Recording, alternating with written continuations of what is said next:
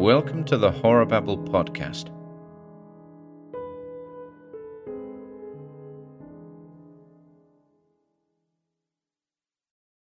The Malignant Invader by Frank Belknap Long. A story of a horror from the depths. 1. Professor Williamson sat on an overturned dory and watched the tide recede with sullen resentment. He was alone on the beach. The bathers had dispersed, and the tide was ebbing very rapidly indeed. Gloomily, he ran his gaze over the long stretch of exposed flats, noting here and there the presence of small jelly-like substances of greyish hue which clung tenaciously to the mud and resisted the suction of retreating waves. He speculated for an instant as to what they could be. They didn't precisely resemble jellyfish, and they were certainly not mollusks. Seaweeds, probably. Well, it didn't matter. What concerned him primarily for the moment, what irked and embittered him beyond all telling, was the reception which 40 uninformed and hideously bigoted zoologists had accorded his The Subterranean World, a note on its strange inhabitants. He had delivered his address before the Ocean City Association for the Advancement of Science, and so carefully had he prepared and verified all of his notes that he had confidently anticipated endorsement for even the most audacious of his views. But his oration had been greeted with shouts of derision, and he had been driven from the hall by a torrent of impatient abuse. The sun and the sharp sea air had a trifle restored his frayed nerves, but his thoughts were all despondent. He held in his hand a typewritten copy of the address which had cost him his reputation. He had been rereading it aloud and carefully reweighing, by the light of all his experience, every startling assertion on every page save the last. That page contained a summary of his views, and so overpowering had become his emotion on approaching it that he had been obliged to raise his eyes and stare for a moment at the receding tide. And it was during that moment of bitter despair that he had noticed the clusters of greyish ooze on the rapidly widening flats. "It cannot be denied," he read, returning at last to the sheet in his hand, "that men and women have, at various times and in various places, disappeared, simply disappeared. I have cited numerous authorities in support of my contention, and I'm sure you will concede that I have made out what a jurist would call a prima facie case. It is my conviction that we are encompassed by forces of the utmost malignancy, and that we would go mad if we could see the shapes which burrow and tunnel their way through the earth beneath our feet. I believe that sentience and even intelligence can exist apart from the protoplasm which is the basis of biologic life, and that from depths of the sea and from cracks and fissures in the crustal earth there emerge from time to time forms which cannot be described or envisaged. They are survivals, I believe, of earlier cycles of animate evolution than that with which we are familiar, combinations of matter and force, of matter and energy, that attained to intelligence when the earth was still a molten furnace, and before the first of living cells were evolved from the intertidal scum of warm oceans. I contend that before protoplasmic life appeared on this planet, a more hardy intelligence-containing vehicle existed, that billions of years ago it walked or crawled through the appalling heat of the primordial and incandescent globe. Then, as the earth cooled, it found conditions on its barren surface no longer bearable, and went tunneling in the depths. It still exists in the depths, and from time to time, in remote and sparsely settled sections of the globe, it creeps to the surface momentarily and surveys the world which it has lost. At such times, if any man happens by, he will be seized and carried downward into the abyss. The existence of malevolent entities lurking beneath the surface of the earth is the chief reason why devils, goblins, demons and demigods are accorded such conspicuous emphasis in primitive mythologies. I believe that such primordial entities have appeared frequently to men, and that they are the cause of the mysterious disappearances of which I have spoken. I have culled sufficient data from the evidence of the witnesses to such disappearances to convince even the most resolute of skeptics that such a creature as I have postulated is in sober reality a denizen of our planet, and that it is a constant menace to all who walk the earth. From the depths it rises, seizes its prey, and descends. In shape it is apparently somewhat analogous to man, having a head, 4 limbs, and an elongated body, but in substance it is made not of living matter, but of a fetid and muculent substance unknown on the earth, a substance that resists fire, is impervious to cold, and is revolting beyond description. It is said by those who have seen this horror that it drools fetor and is luminous in the dark. Professor Williamson sighed deeply and returned the paper to his briefcase.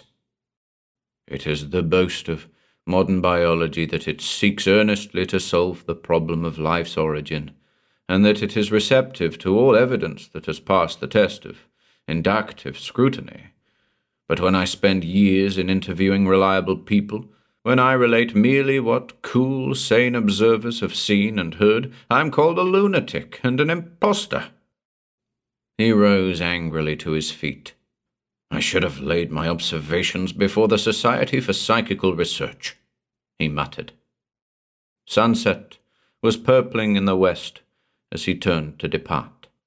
Gulls were running agilely across the shiny strand, and great clams, deeply embedded, spouted jets of steamy vapour.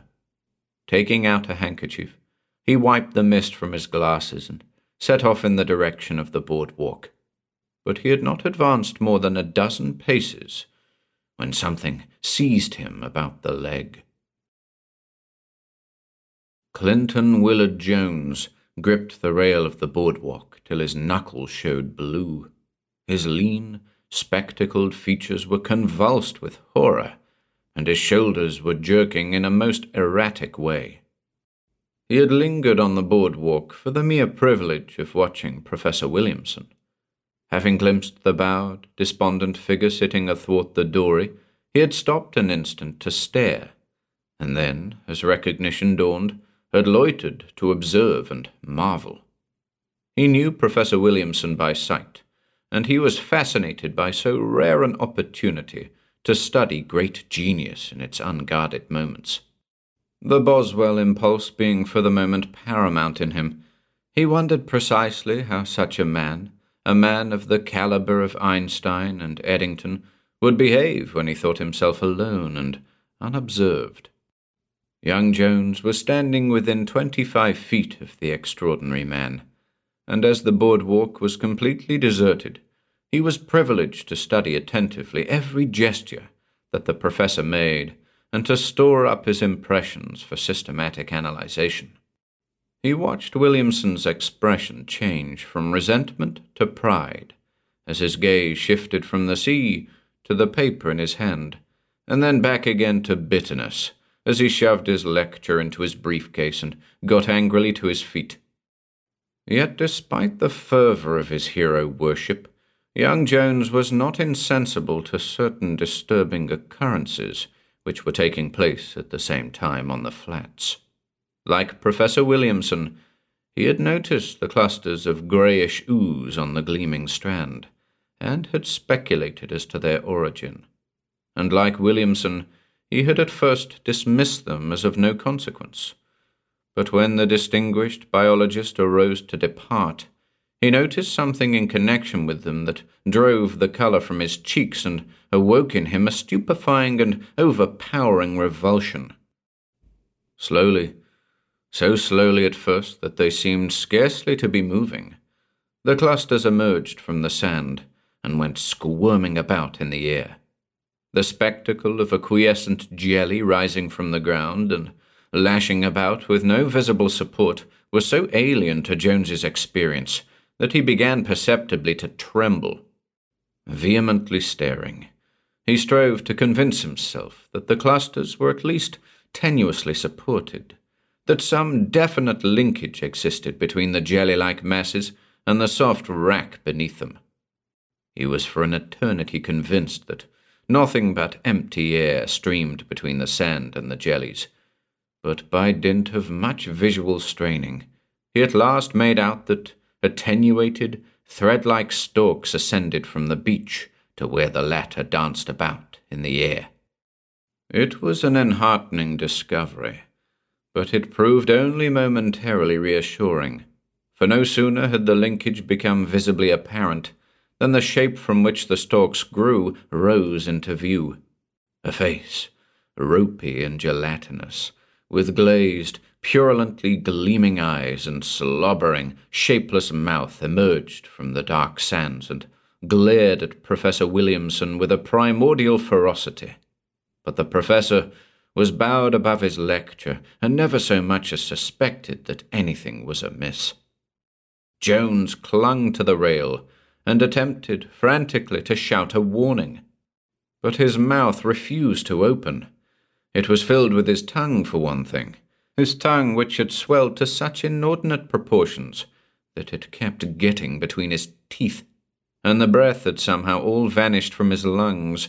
He could only stare in feverish impotence, stare and stare, as the enormous green body of the horror emerged above the sand, and two long and gelatinous tentacles shot out and seized the professor about the ankle. The professor's fright was ghastly to witness. He screamed and shrieked and threw up his hands and strove frantically to escape from the creature's embrace, but relentlessly the thin, terrible arms closed about him, squeezing the breath from his body and binding his arms so closely to his sides that he was rendered powerless. Grey jelly masses on tentacles danced all about the horror's body, and high above its head other jelly masses squirmed and quivered and shook as the stalk supporting them responded to the creature's exertions. Its head, in profile, was revoltingly cephalopodon. A parrot-like beak curved above its cavernous mouth, and the base of its neck was perforated by a series of gill-shaped slits which exuded a dark and oozing fetor. But what filled the wildly terrified youth on the boardwalk with the most paralyzing revulsion was the thing's body. It was bloated and serrated and vaguely reptilian in contour, with a protruding navel and leprous razor-shaped shoulders, and it glistened shockingly in the twilight. The thing had emerged merely to its waist, but its tentacular agility was fearsome and appalling. Relentlessly, hideously, the screaming professor was jerked across the sands toward its scaly bulk.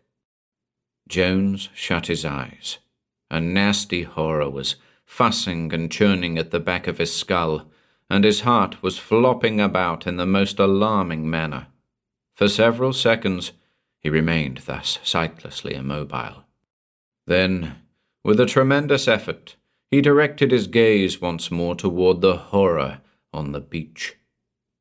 But the professor had disappeared. Only the beaked and hooded head of the monster was visible, and that too was rapidly sinking from sight. All about it the mud bubbled aggressively, whilst greenish vapour swirled and eddied above its squirming antennal jellies. In a moment, only a low depression on the glistening sands remained to mark the spot where the professor had confirmed, albeit reluctantly, the verity of his claims. Sobbing and shouting, the young man descended from the boardwalk and ran out across the beach. He advanced to the very edge of the depression, and falling upon his knees began hectically to upheave with his hands great clots of sea-drenched mire. His eyes were aglow with despair, and his chest heaved tumultuously. But though he cleared a great circular pit for yards about him and descended into it up to his waist, he encountered no vestige of the horror. Desisting at last, he clambered from the pit, brushed the sand from his clothes, and made his way, sorrowfully, toward the professor's discarded briefcase. Its flap, in falling, had come open, and the subterranean world, a note on its strange inhabitants, was scattered promiscuously upon the beach. Reverently, Jones collected the precious sheets and returned them to the portfolio. Then, wiping a tear from the corner of his eye, he walked with averted head back to the boardwalk. Sorrow and remorse racked him, a consuming pity for a great talent prematurely effaced, and remorse for his own cowardice in succumbing to hysteria at a moment when a single shout would have averted the tragedy.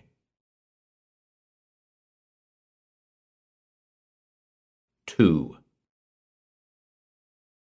Clinton Willard Jones cautioned his friend severely. "It will rise in a moment," he said, "but you must stop fidgeting about. It is essential that you remain immobile until it is completely clear of the sand. I assure you that it can't reach you with its tentacles. Professor Williamson was sitting much closer. You see that boulder over there? That's where he was sitting. The thing will have to emerge completely from the sand to capture you." Jones's friend groaned audibly. He was a tall, very pale young man, a little older than Jones, with intelligent, scholarly blue eyes, an extremely resolute-looking mouth, and an expansive, prematurely furrowed forehead crowned by curly auburn hair. "I was an idiot to allow you to inveigle me into this," he muttered. "I don't credit one word of Williamson's thesis, but at the same time, I tell you I saw it. That's just it.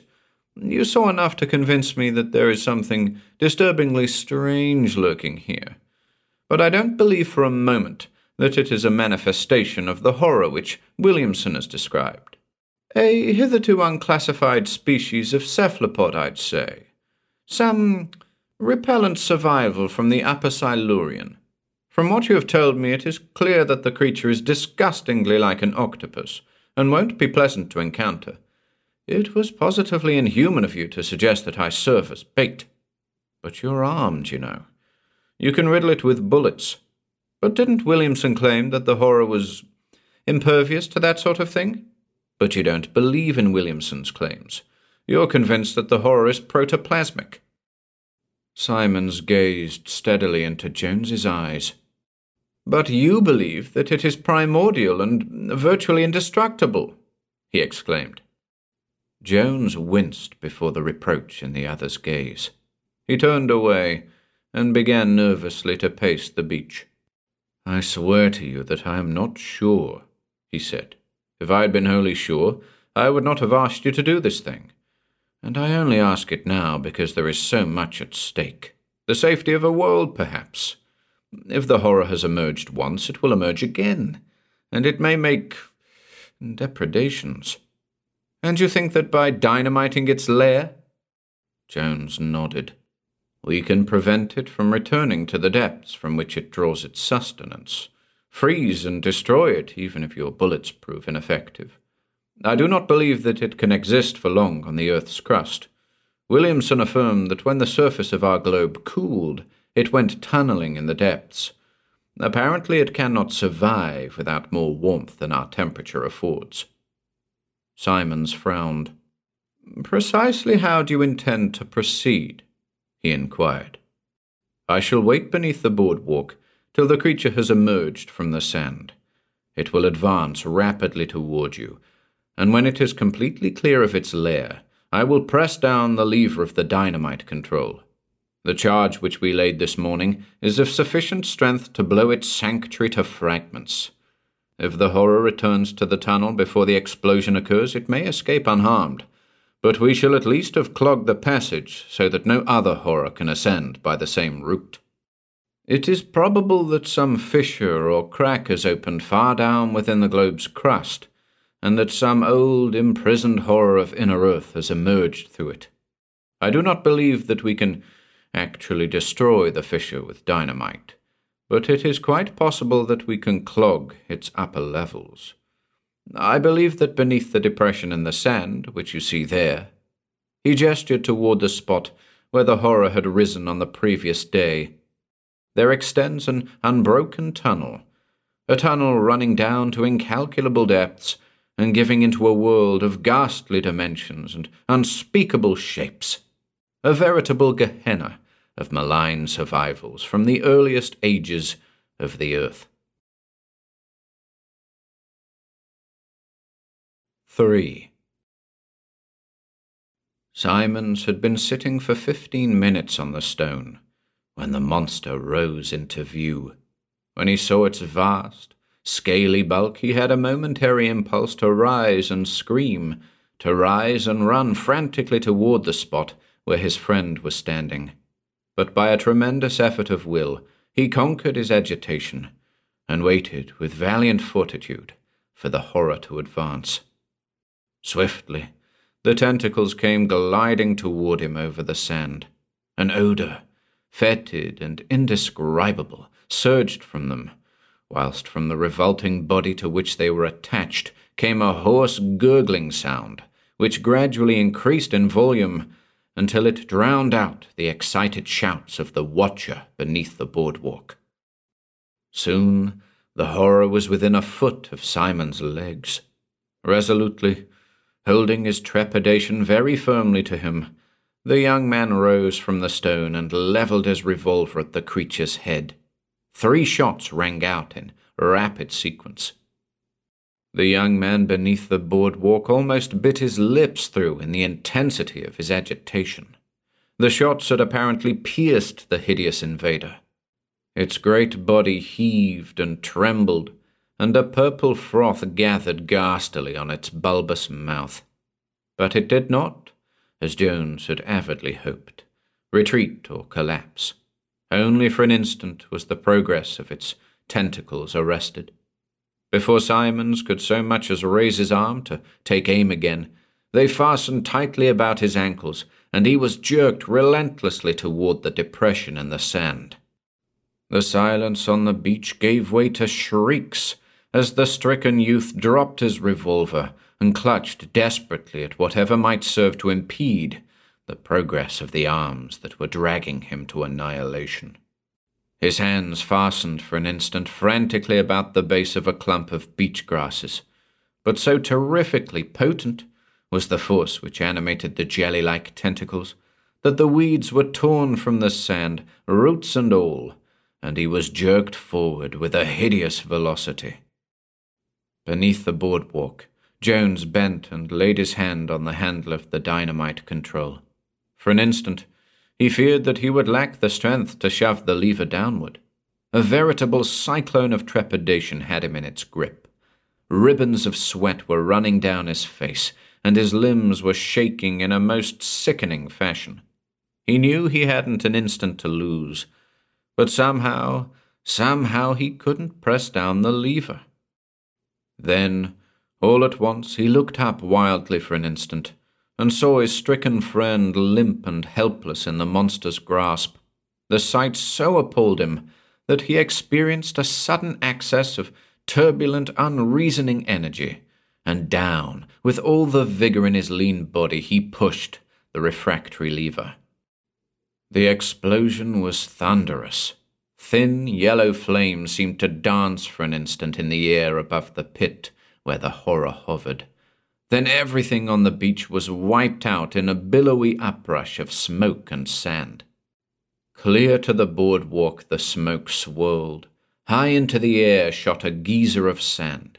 Stones, too, were hurled upward, and dark fragments of less substantial shapes, amorphous and mutilated, dispersed in ascending crescents against the clear sky. With quaking knees, young Jones waited for the smoke to clear. Twice he attempted to cry out, but no sound came from his congested throat. He hoped desperately that his friend was safe, that he had been sufficiently far from the depression in the sand to escape the effects of the blast. His anxiety was soon appeased. A shout pierced the curtain of smoke, and young Simons came staggering toward him. His clothes were in tatters, and his face blackened almost beyond recognition. But his eyes glowed exultantly in their grime-rimmed orbits, and his speech, when it came, held paeans of praise. "You destroyed it," he shouted. "You blew the vile thing to fragments." He tottered to where his companion was standing, and sat down abruptly on the sand. "Nearly got me too," he groaned. "The detonation was frightful. I thought I'd lost the top of my head. I had to feel for it." He smiled. "But I'm all right now. Will be in a moment. Just a little faint." Jones nodded. He was too overcome to be of much assistance, but he had sufficient presence of mind to withdraw from his coat pocket a small flask of brandy and hand it to the gasping man at his side. "That'll help," he murmured. "I'm glad we got it. Glad, damn glad." 15 minutes later, the two young men stood stoically on the sands and poked with a stick at a small fragment of black, putrescent jelly. "It's utterly lifeless," said Jones, "but I don't like the looks of it. See how it changes colour when I touch it? And it isn't as soft as it looks. I can indent it with the stick, but it's resistant, like putty, and hasn't anything like the flaccid fragility of such primitive protoplasmic tissue as one finds in most of the marine invertebrates. I'm actually inclined to believe that Williamson was right, and we have here something that transcends all normal experience." The tremor in his voice belied the measured detachment of his observations. All about him lay similar fragments, all that the explosion had spared of Professor Williamson's monster. An enormous mass of heaped-up debris clogged the entrance to the thing's lair, and the tide was coming in with a promise of merciful concealment for a ghastliness hideous to contemplate. Jones was working furiously with his stick to dislodge a hard object at the jelly's core. After a moment, he pried it loose and drew it across the sand till it was free of the clinging slime. Then, stooping, he picked it up and handed it to his friend. "Professor Williamson's watch," he said simply. Simons paled. "The thing has evidently this in common with us," said Jones. "It can only assimilate organic nourishment. It swallowed the watch, but retained it in an undigested state." "I wonder," murmured Simons, gazing with horror at the still unprobed fragments of jelly on the sand beside them, "if it can digest bones." Jones shuddered. "I suggest," he said with a grim finality, "that we let the tides give this uncleanliness a sea burial." "I still believe," said Simons, as they walked slowly back to the boardwalk, "that the creature was a cephalopod. Its arms were sheathed and hooked, and it had the beaked head and tentacular agility of a true octopus, and its body was relatively compact and sack-like, another characteristic of the octopoda. It was more lean and angular and loathsome, I concede, than any known member of the genus, but I don't believe we need create a new classification for it. I propose we call it Octopus williamsoni." "And I propose," said Jones solemnly, "that we never breathe a word of what we saw here today. I do not intend to mutilate the minds of children by introducing to the world a horror more authentic and ghastly than the grimmest of fictional ogres. It is conceivable that Williamson would have wanted the facts made known, but Williamson was a colossal egoist intent only on self-vindication, and he had no scruples about inflicting his theories on people too delicately sensitive to bear them with equanimity. He had the scientist's ruthless disregard for the awful consequences that occasionally attend such premature revelations of revolting truths. I know that deep beneath the earth's crust there lurks a tangible and malign entity endowed with a hideous intelligence, and that science will eventually awake to the menace which its presence there implies. But I refuse to shoulder the responsibility of revealing what I know to a world that is at least comparatively sane." "Rubbish," retorted Simons. "It is a pity," he muttered, after a moment, "that we didn't secure a photograph of the thing. No one will believe that it is even a new octopus without a photo." Hello, ladies and gents, Ian here. Be sure to pop on over to our YouTube channel or Facebook page for regular updates. If you'd like to support our work, please consider taking a look at our Patreon or Bandcamp pages, or search for us on Audible. You'll find links to everything on our website, horrorbabble.com/links.